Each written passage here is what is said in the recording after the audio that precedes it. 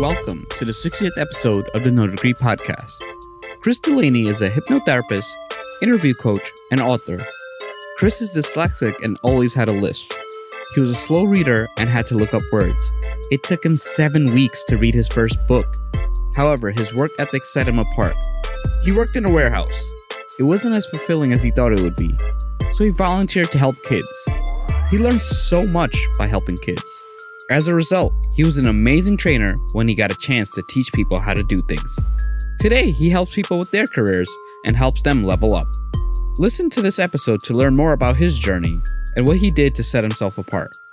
Visit nodegree.com to start your journey. Subscribe to our Patreon at patreon.com/nodegree. Every contribution is appreciated. This show wouldn't be possible without you. Let's get this show started. Hey, welcome, Chris. Can you tell the audience a little bit about what you do? So my name is Chris. I'm an interview coach. I'm a hypnotherapist as well. I've got a passion for helping people to succeed in their life and their career. Wow. How'd you get into that? Well, I've always been kind of passionate about helping people. So I left school with no qualifications, kind of no education, but I just wanted to get into the industry, like giving people support and advice. So I ended up volunteering with scout groups and youth groups and disabled groups and kind of learned that I was passionate about this, learned some new skills. And then I kind of went out there to get some training and some qualifications in that sort of sector. Wow, that's interesting. So let's take it back to high school. What'd you want to be in high school and how was high school like for you? High school was weird for me because I'm dyslexic and I had this terrible lisp as well. So I couldn't really talk well. I couldn't kind of read and write well either. So I kind of ended up being a bit of a joker, and I love drama. Because of those two things, I was like, I'm going to be an actor. That's my life ambition. I'm going to get on stage and be an actor. But to be honest, when you can't really speak, which is the main skill of being an actor because I'm a lisp, it wasn't going to work for me. Nice. Then did you end up finishing high school? How was that like? I'd finished high school, but in England, you kind of no matter what grade you get, you finish anyway. You don't have to repeat a year or anything. So I left high school, but my maths and English and science, which are the three main qualifications in the UK, was just really poor qualifications, just the bottom level. So I kind of left, never thought about education, never thought about a professional career. I just left and got a job in a warehouse and doing manual work. And I kind of envisioned that was my life forever, just doing horrible, dirty, minimum wage jobs. And I'll never succeed to anything that people would class as being successful. Why did you sort of have that mindset? Why did you think of yourself that way? When did it change? I think it's kind of the environment you grow up in. In England, I grew up on a council estate, and the norm actually for people who lived on that estate was to go to work. So work ethic was really strong. To get your money, you should go out there, do a full day's work. And education wasn't a big thing. And then because I was, dyslexic, didn't get enough qualifications, the whole world of going to college and university just never really entered my mindset. And I just thought I'd have to work hard in the manual labour jobs and just try and get a wage in, doing that really. How long did you work in a warehouse? I kind of skipped to different ones, doing some terrible jobs. One of my jobs, I had to climb up this pulverizer machine. And on top of the pulverizer machine was these massive blocks of bitumen. So if you imagine big concrete blocks, but black. These are these bitumen blocks. You make tires out of them. And my job was to pick up a sledgehammer on top of this pulverizer machine and then smash it and smash it and smash it and turn it into small blocks and then got pulverized 8 hours a day on top of this machine in this red hot warehouse. I remember doing that one day and thinking, this isn't for me. I need to go out and do something different. But I just didn't know what to do because I didn't have the education. And that's when I started volunteering because I thought if I can't get paid for doing something I'm going to be passionate about, just go and volunteer and kind of, have the work where you get the money but you don't enjoy it. But in the evening, I can go and help these kids and help these disabled adults. So just do it for free. And that was the first stepping stone. How was it helping those kids? Because I could imagine there was a lot of, you saw a lot of yourself, right? Kind of a lot of the kids struggling. Definitely. And I realized quite early on that I did have the skill set to help people. I was a great listener. I was able to kind of empathize with people because of my background as well, like you said. But I didn't know where it came from. I had this skill about getting people to feel better about themselves. So people used to always like come away from like meetings with me or sessions, kind of like smiling, feeling excited. And the carers or the parents from the kids used to come back and say like, it's been like a real big change since I've been working with you in the youth groups and the scout groups. And I just realized early on that, I've got this skill set that I should like build upon. Nice. So how did you build upon the skill set? Just by volunteering? So I volunteered first, kind of got into running activities and doing games, and all the activities and games were all around like problem solving or communication. So I was always like keen on getting the kids to upskill, and I needed to get them to be motivated to kind of like joining these activities. So get interested in how people got motivated and where people's confidence came from. I realised at that stage that I needed to learn to read better and start reading books around this sort of like topic. And like I said before, my education was quite poor. So the first book I read took me something like 6 or 7 weeks to read the whole book. And it's like a really thin, basic book. And that was kind of like the second stepping stone that I wanted to get out there and get more knowledge and more experience. So I started reading, started implementing what I was learning from the books into the sessions. And then luckily got sent on some training courses through the youth providers that I volunteered with. Was there any book that really stood out to you in the beginning? I got a coaching book, so I learned like loads of stuff around like team building games and activities. And I got this like kind of like dead basic coaching for dummies type book, and I started reading that. And what I learned is the way you phrase your questions makes a big difference to people. So I could say to you, "How was your weekend?" and you might say something really positive or something really negative. And some of the kids that we work with came from backgrounds where it was quite negative. And I learned if you ask, what was the best thing about your weekend? They then have to focus on the positives, not the negatives.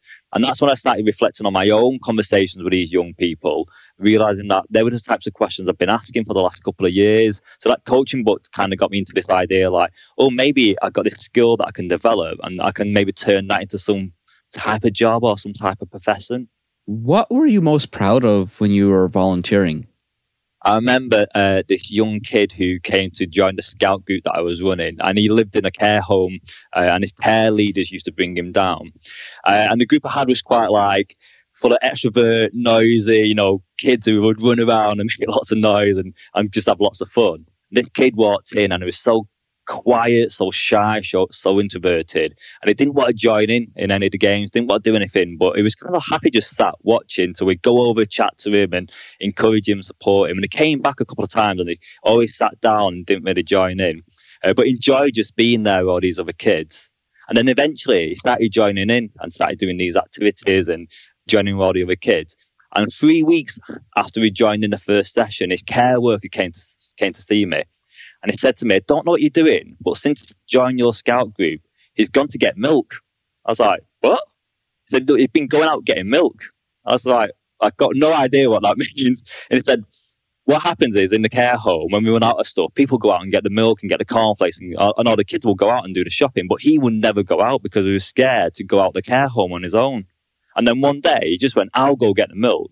And then went off to the shops on his own. So the care staff had to follow him secretly to make sure that everything was okay. But this was like this big moment for this kid who went out and got the milk and then started being really confident and doing lots of different things on his own. And his teachers were feeding back that he was doing well at school. The care staff was seeing this like massive change in him. And they said it was because of me and the other scout leaders. And I remember thinking, that's it now. I tick that big box. I've made a big difference in someone's life.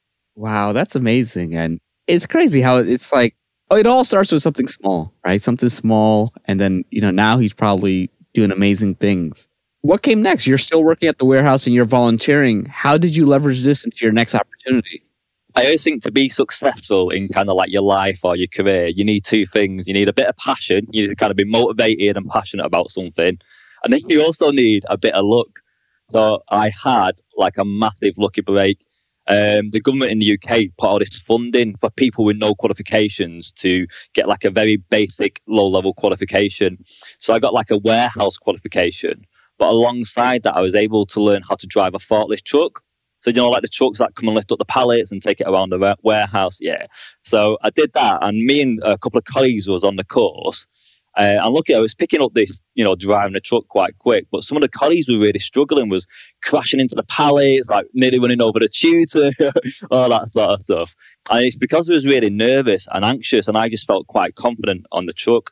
So I taught them some of the techniques that I used to teach the young kids that I support who lack confident, about visualizing, about controlling your breathing. And I taught these adults the same techniques that I was teaching the kids. And then they got in the truck and then just started driving it like they was experts because they just felt more confident. So the guy who taught me, the trainer, he went back to the company. He was one of the managing directors as well. He was just there on the random weekend because his staff was off ill, so he just filled in. He went back to the other partner and said this guy was amazing, had all these nervous adults. He said something to him and then they just became really confident. We need to hire him and get him onto our team. So they offered me a job, offered to pay for my forklift truck training license, which was $2,000 or $3,000, and then quadruple my wage because I was on under minimum wage. We didn't have minimum wage in those days. And then offered me this really, what I thought at the time was a really big salary.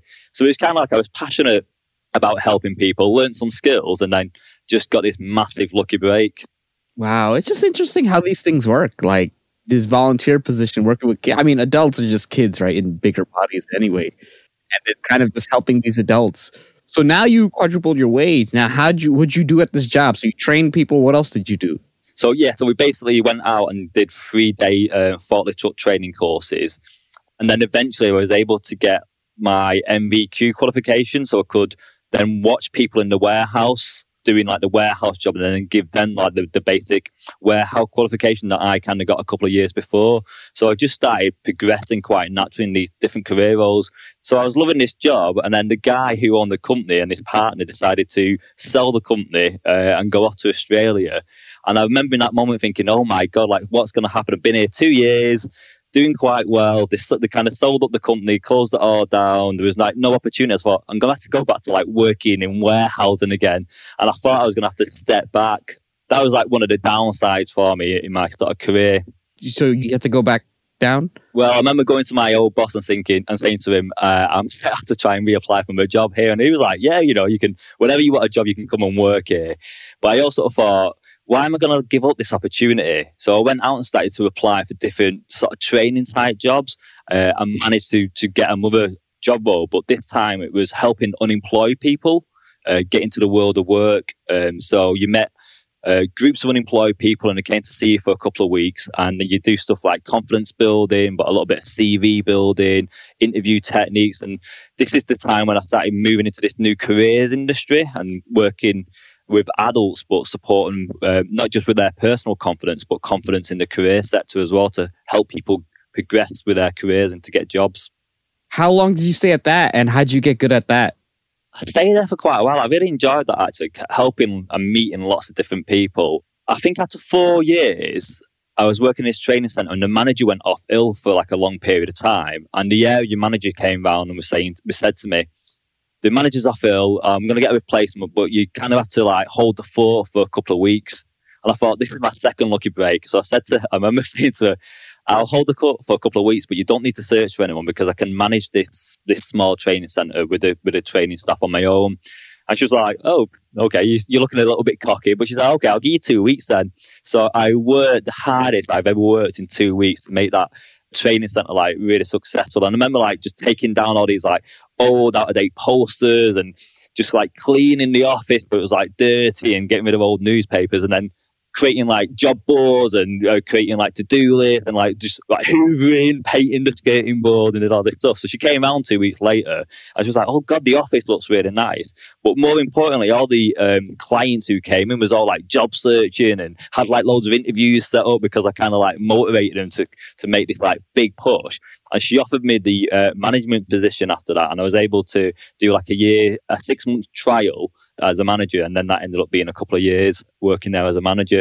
But again, I kind of a bit of passion, bit of motivation. My work ethic is really strong. So I think that's the thing that makes me stand out.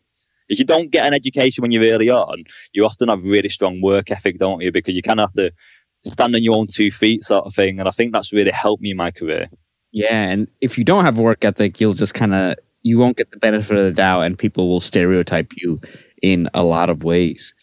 Now, what came next? You mentioned you did this for a few years. Why'd you sort of leave, and what attracted you to your next opportunity? At the same time as doing this, I started my own business as well. So I became a life coach, went on a couple of life coach courses, and then was using the skills I was working with the volunteers and the kids and in the training centres, but with clients. So I kind of got a little website set up and started advertising everywhere. And I remember getting my first client, and I was so nervous. And I met her in a coffee house, and I think I charged like £10 for this like hour session, like just like the lowest amount ever.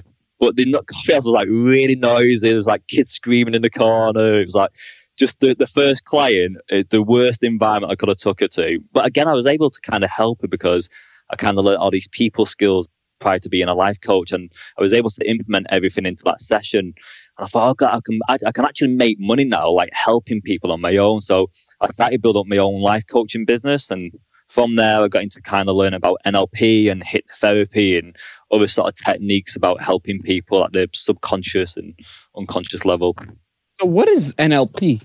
So it's a type of coaching called neuro-linguistic programming.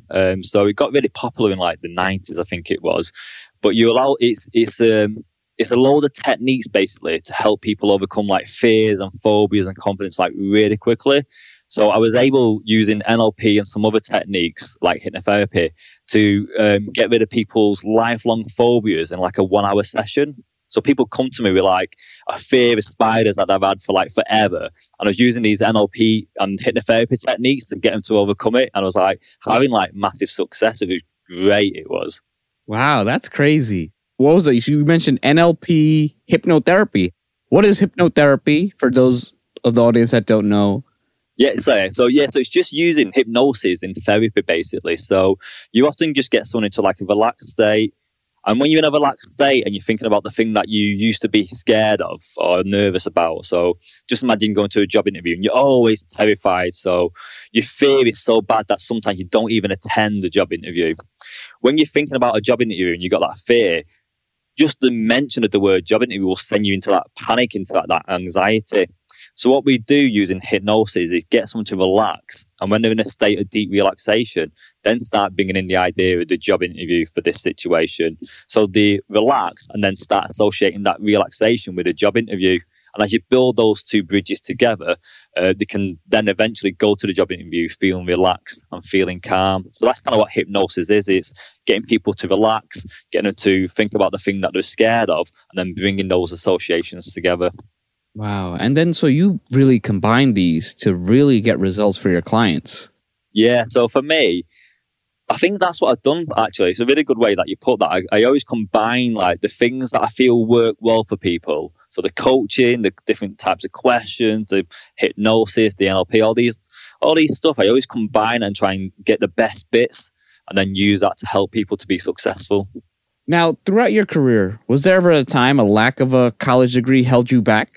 Yeah, definitely. Because I think my passion was massive to help me overcome the barriers of job interviews. But in the job interviews and in the application stage, they're always asking what qualifications do you have.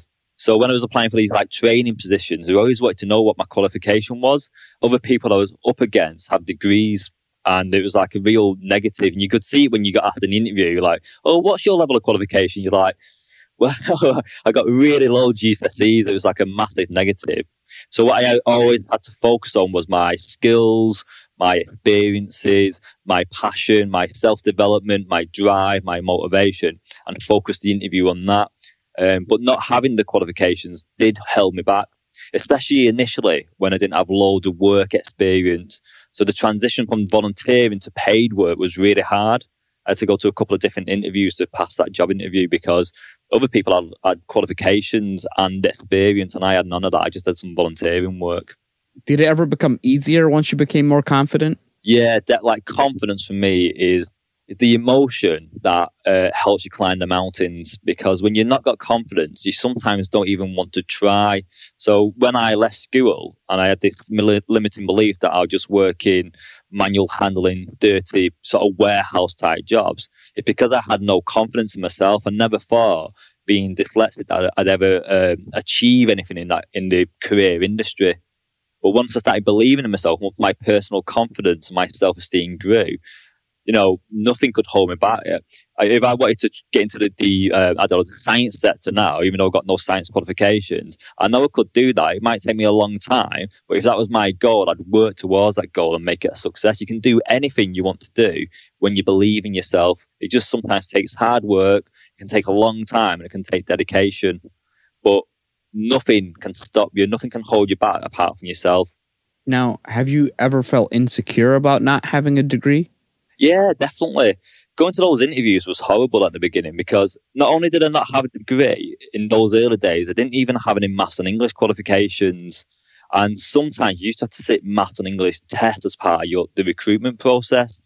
And I really struggled, and especially with my English, because my dyslexia meant that I couldn't spell very good, and I got words kind of mixed up, and I just didn't really understand the meanings of different terms as well. I really struggled with anything along the numeracy and literacy lines. I had to go and try and get those basic qualifications once I started getting into this professional career sector, because it was like part of the demand. They wanted you to be at a certain level with your maths and English. So I felt nervous. I felt like an imposter. I felt that other people was going to get the positions over me. So not having the qualifications was like a real block, really, like a mental block as well as a real block that the employees wanted you to have. Now, how did you get over that mental block?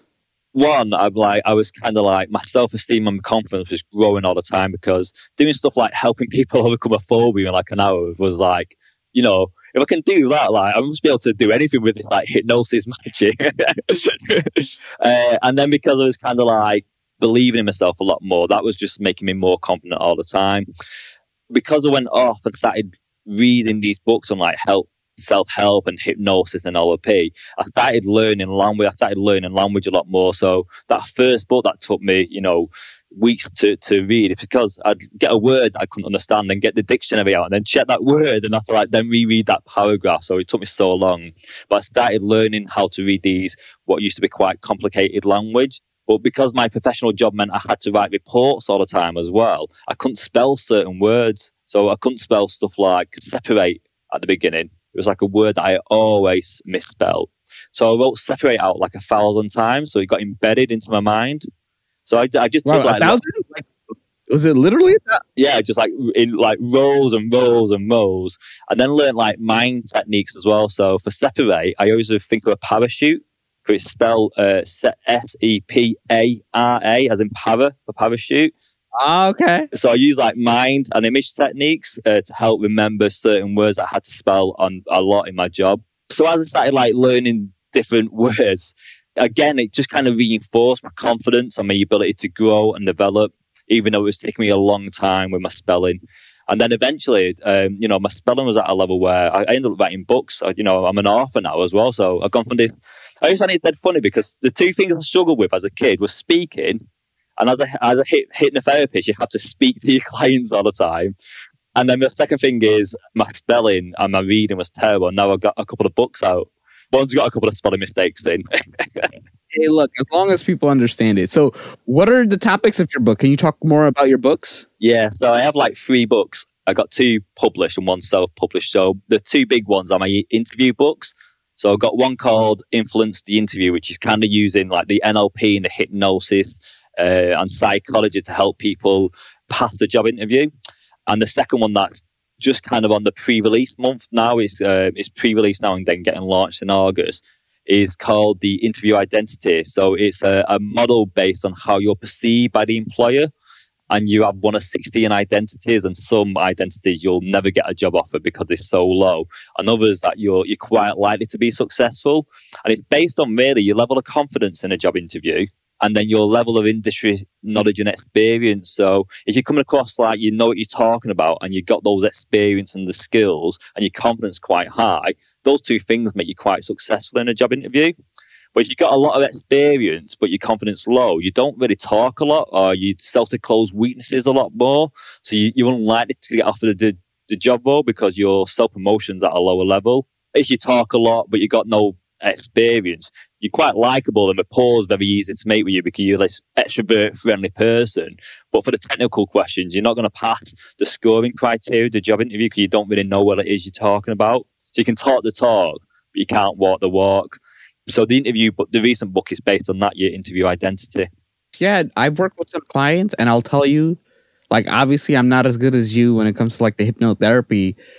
A handful of people, and I chose not to work with them because their confidence level was so low that I knew I couldn't help them. That, you know, no matter what, it was always like, no, this is not me. And, you know, they needed they had a therapist. So I was like, look, the therapist have to do your job, because if you have, I said, look, your skills are not the issue, this or that, but your attitude and confidence level, and that's not something I can really fix, right? Someone with more experience or that level of expertise. So for the listeners, make sure you have at least some level of confidence, because trust me, there's probably someone dumber than you with the job you want, and they're probably not as good as you, right? So don't hold yourself back.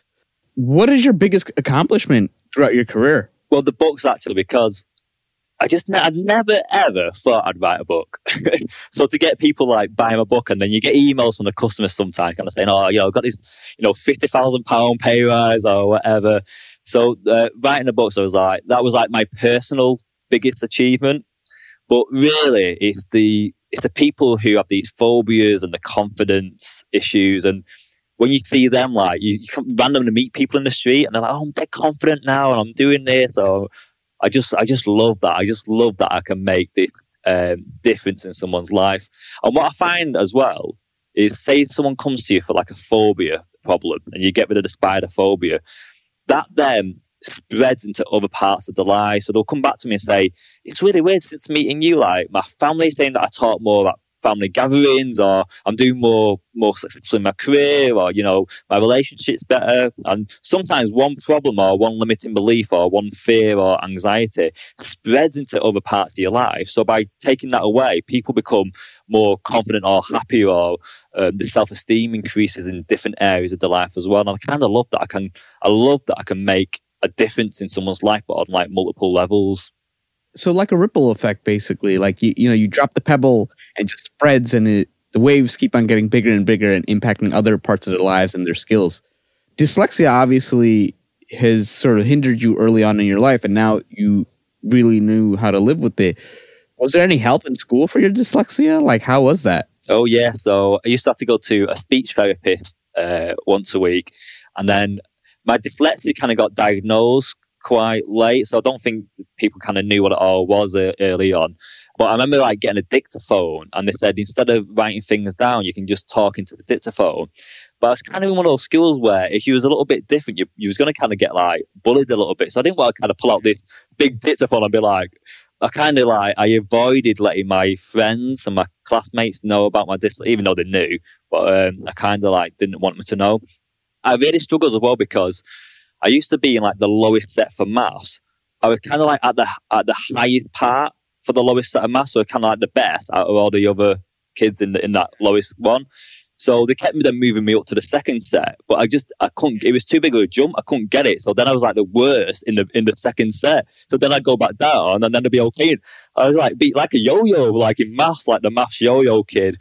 But that knocks your confidence because you think, oh, I'm doing well. Oh, no, I'm doing rubbish. Oh, I'm doing well. Oh, no, I'm doing rubbish again. So, yeah, it was a funny time. I remember having this really good drama tutor, though, which is probably one of the reasons I wanted to be an actor early on. I couldn't say certain words when I had the lisp. And she said, oh, don't worry about it. Just say a different word that's got the same meaning. And I remember thinking, what a great shortcut. You can't say the word, just pick a word you can say with the same meaning. And I remember trying to apply that for like different parts of my life. Just use different shortcuts to achieve the thing that you want to achieve. You know what? It's always interesting, like these people who give us advice and you're like, why didn't I think of that? And it really makes a big impact, right? Now, when did dyslexia become easier for you? Like, how did you, or was it practice? What techniques did you use to make it sort of live with it? So when I was in school, I remember getting this really good piece of advice from my drama tutor, which is why I think I wanted to be an actor when I was younger. This drama tutor was like amazing, like really supportive. Because I had a list with loads of words that I couldn't say because I just couldn't pronounce them. She said to me, don't worry about that. You can't say that word, just pick another word that's got the same meaning. And I remember thinking, that's great, isn't it? Like a little shortcut. I'd never really thought about these shortcuts. So I started using shortcuts in different areas in my life. A little bit like when I learned hypnosis and NLP, I used some stuff that I thought was really useful for that when I was helping people in the employment industry. And it's quite good to learn one thing and put it into different parts of your life. A little bit like the confidence thing with my clients. You get confident to, see a spider that you used to be scared of. You'll get confident in different areas of your life. So shortcuts are a great way, aren't they? A great way to keep developing yourself. Nice. No, I think that's a very good technique. Now, for your dyslexia, what ended up helping? So my dyslexia, I really struggled with that actually, because it was quite severe when I was young, and I really struggled to get motivated initially to like want to learn to read and write, and then the kind of getting into the self-development and reading the books was one of the first motivations. And like I said before, like writing the words out loads of times, like taught me things, and then using visualization techniques was another way to learn how to spell different words that I struggled with. But because I started my business up, my coaching business, and your clients are kind of online by now, I knew I had to get into like blogging. So I got into blogging a little bit, and I had to then write for the blogs. And it was just like, it was one of those things that I needed to learn, and I needed to like find techniques and shortcuts to overcome my dyslexia.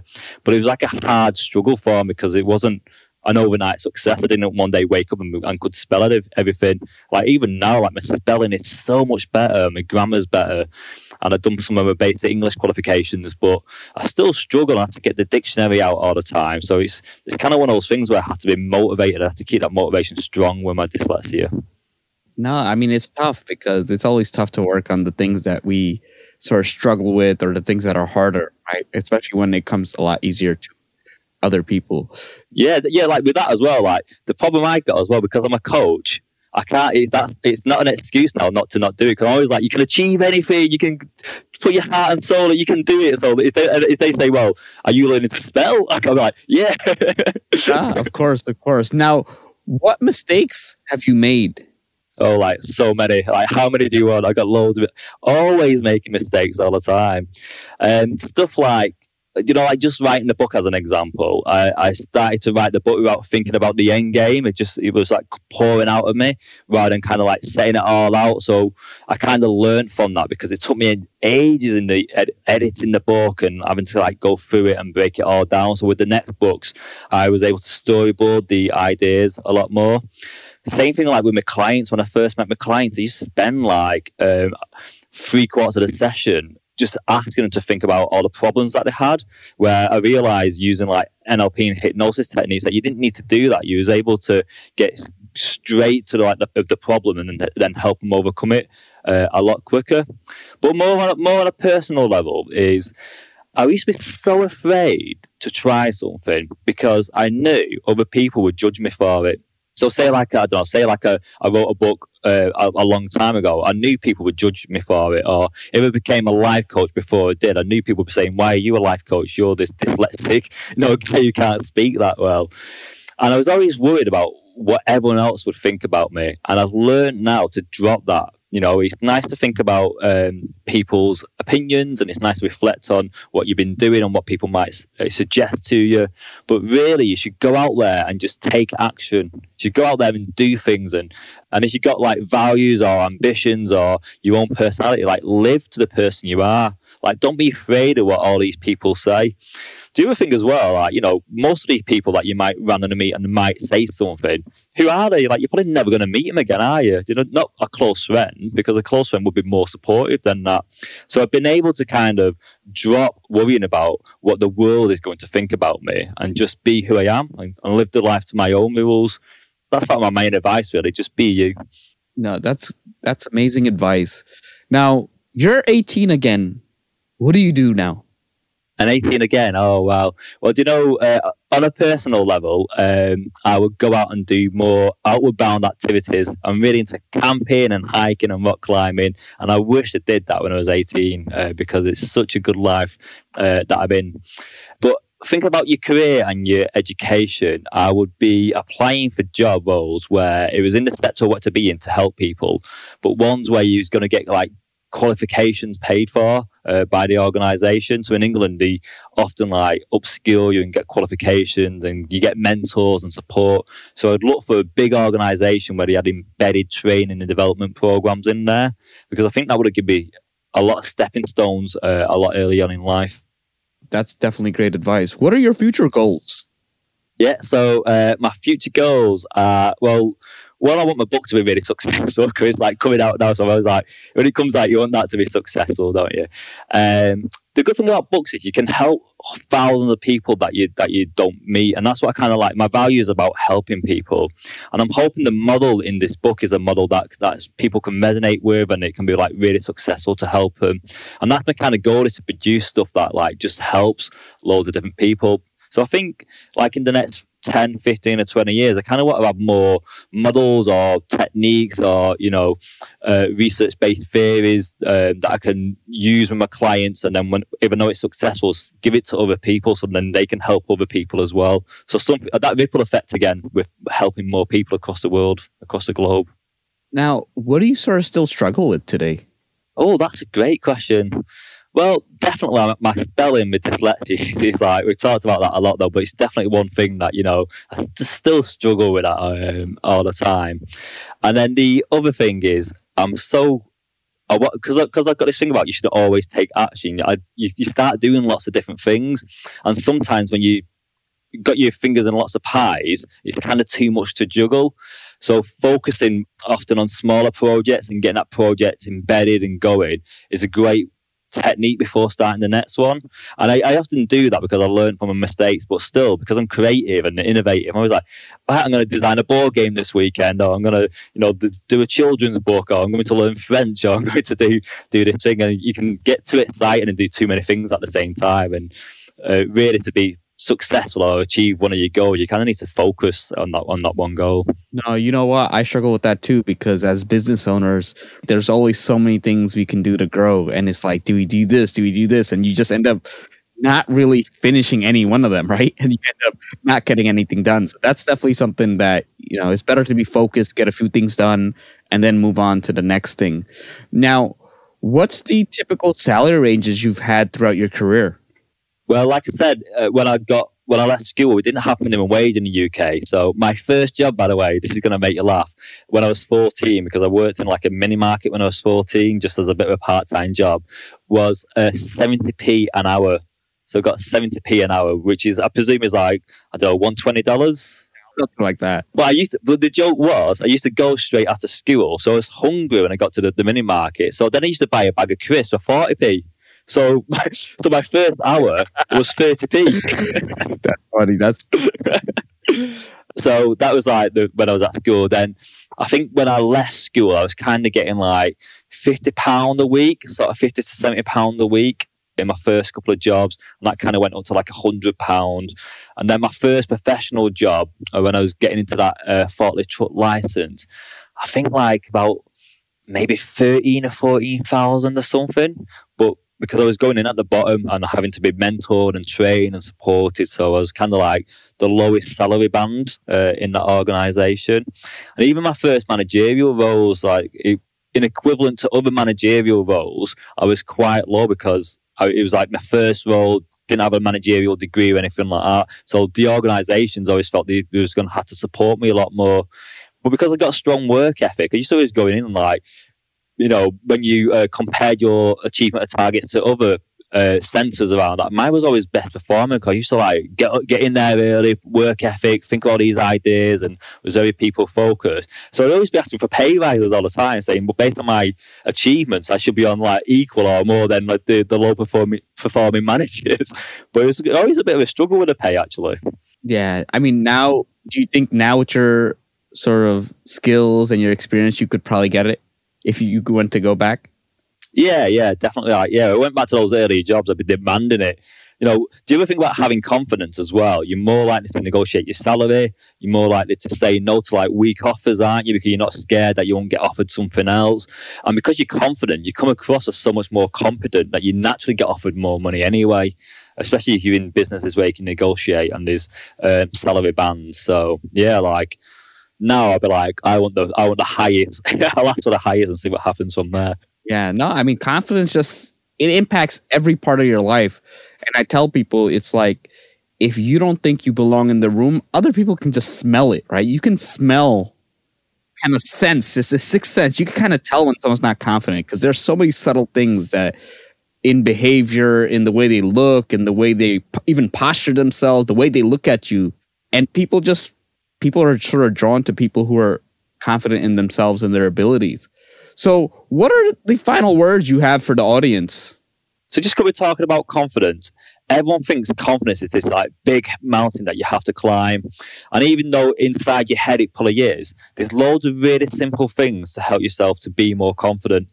As an example, if you write down a time when you was really powerful and confident, or just vividly remember that time, you'll start to feel more confident. So you'll sit up in a more confident posture, like you were saying. Your gestures will be more confident and your eye contact will be more confident. All because you remembering a time that you was confident. So little things can give you that confidence edge. And once you do that a lot, that confidence becomes your go-to, it becomes your norm. You become the confident person that you are. So confident isn't this big mountain. It's just learning to focus more on being confident. No, I mean, yeah, that's the first thing. Just looking at it as something that's achievable, right? It's not the Mount Everest, right? Maybe it's a little hill you got to go up. Now, how would people get in contact with you? So my website's the easiest way, which is employmentking.co.uk. And then there's all our contact forms are on that website. And LinkedIn as well. I've been going on LinkedIn a lot in the last 6 months, 6 and 12 months. So I'm always on there as well. Okay, so we'll have those in the show notes. Thank you so much for your time, Chris. It was so amazing. And I hope that someone who's dyslexic, who has a lisp, listens to this to kind of see that it is possible. They can do a lot and they can really impact people's lives. Another great episode. Thank you for listening. Hopefully this information was valuable and you learned a lot. Stay tuned for the next episode. This show is sponsored by you. No Degree wants to remain free from influence so that we can talk about the topics without bias. If you think the show is worth $1 or $2, please check out our Patreon page. Any amount is appreciated and will go towards making future episodes even better. Follow us on Instagram or Snapchat at No Degree Podcast, on Facebook at facebook.com/NoDegreeINC. If you want to personally reach out to me, connect or follow me on LinkedIn at Junaid Iqbal, spelled Jonaed, last name Iqbal. Until next time, no degree, no problem. NoDegree.com.